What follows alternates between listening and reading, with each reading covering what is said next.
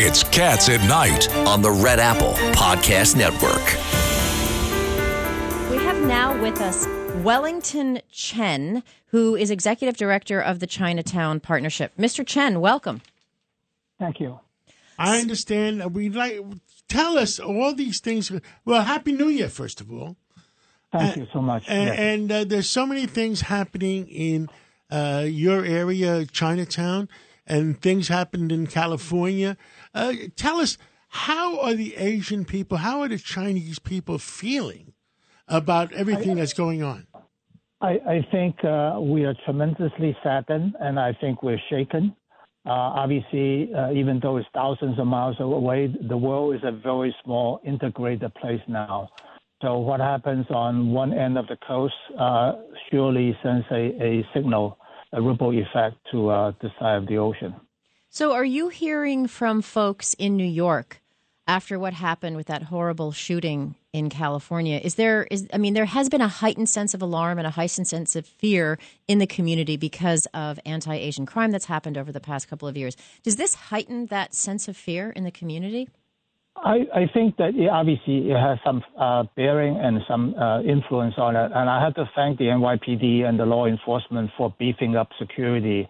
Yesterday, we had the Lunar New Year firecracker, and coming out of the deserted Sunday western side of Chinatown, I was immediately seeing that a group of officers on Sunday morning on extra duty patrol, that they were normally not there.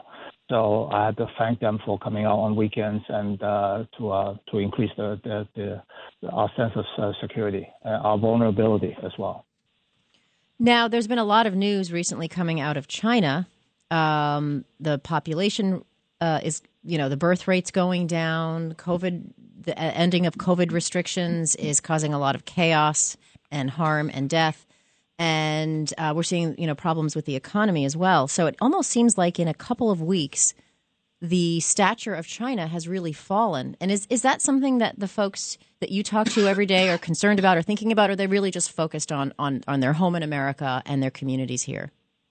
I think they're focused right now. I think after being locked down and cooped up for the last 3 years, I think the sense yesterday from the massive turnout, I have to thank everyone, especially the non-Asians that came down to Chinatown to help support the community, is that there's a sense of,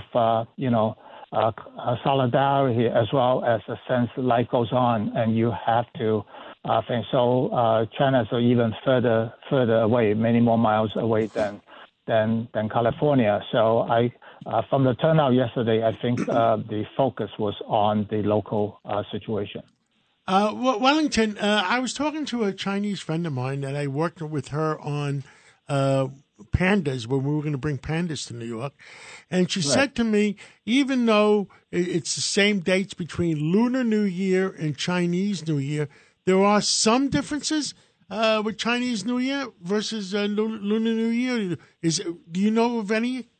Yes, there is. The Lunar New Year is a generic term because many South Asian countries celebrate, whether it's Korea, Japan, or Malaysia, or so different countries celebrate. For example, Vietnam, they don't call it the Year of the Rabbit.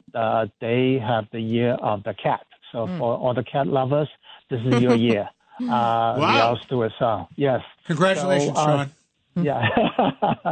So there are slight variations among, but the overall theme is still the same, which is is the combination of Thanksgiving and Christmas. And what year is it? This is the Year of the Rabbit, technically. Is there a number? Yes, there is a number, but you're testing my Alzheimer's test. Now, I understand. No, because, we did a lot of studying that the Chinese civilization is maybe over 10,000 years old. Am I correct? Yes.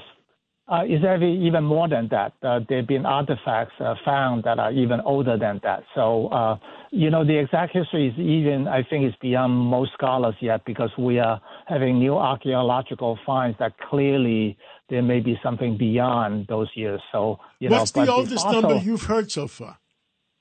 Obviously the fossil dates back 24 million years ago. So from between 24 million to obviously that's not a human fossil, but obviously I think as if you go to the Museum of Natural History, the human civilization is just a thin slice of hair. Yes. And so we are a mere blip.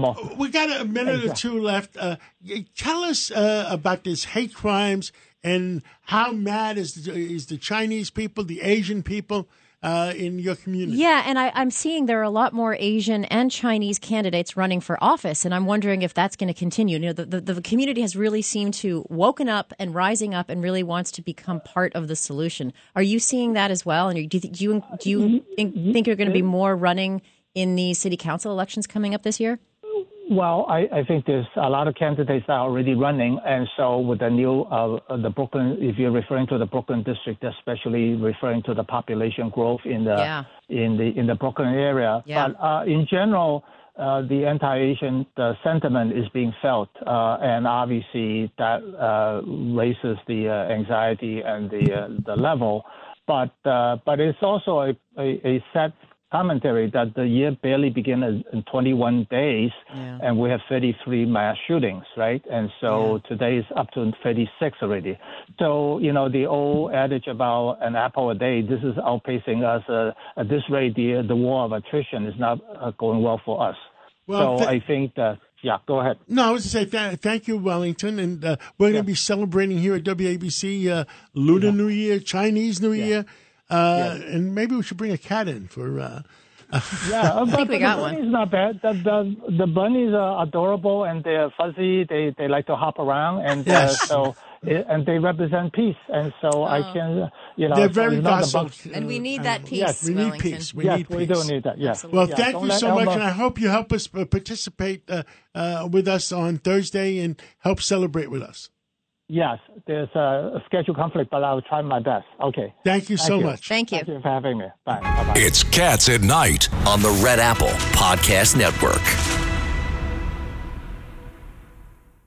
Hi, it's Lou Dobbs for Priority Gold, America's precious metals dealer. These are volatile times with high inflation, soaring debt, wars on multiple continents, and rising financial stress. Central banks are buying gold to diversify their reserves, so are many Americans. Call Priority Gold and find out how precious metals can help you diversify your portfolio. They're highly rated and happy to help. Call 1-866-303-6357 or get a free gold guide at PriorityGoldGuide.com. That's PriorityGoldGuide.com.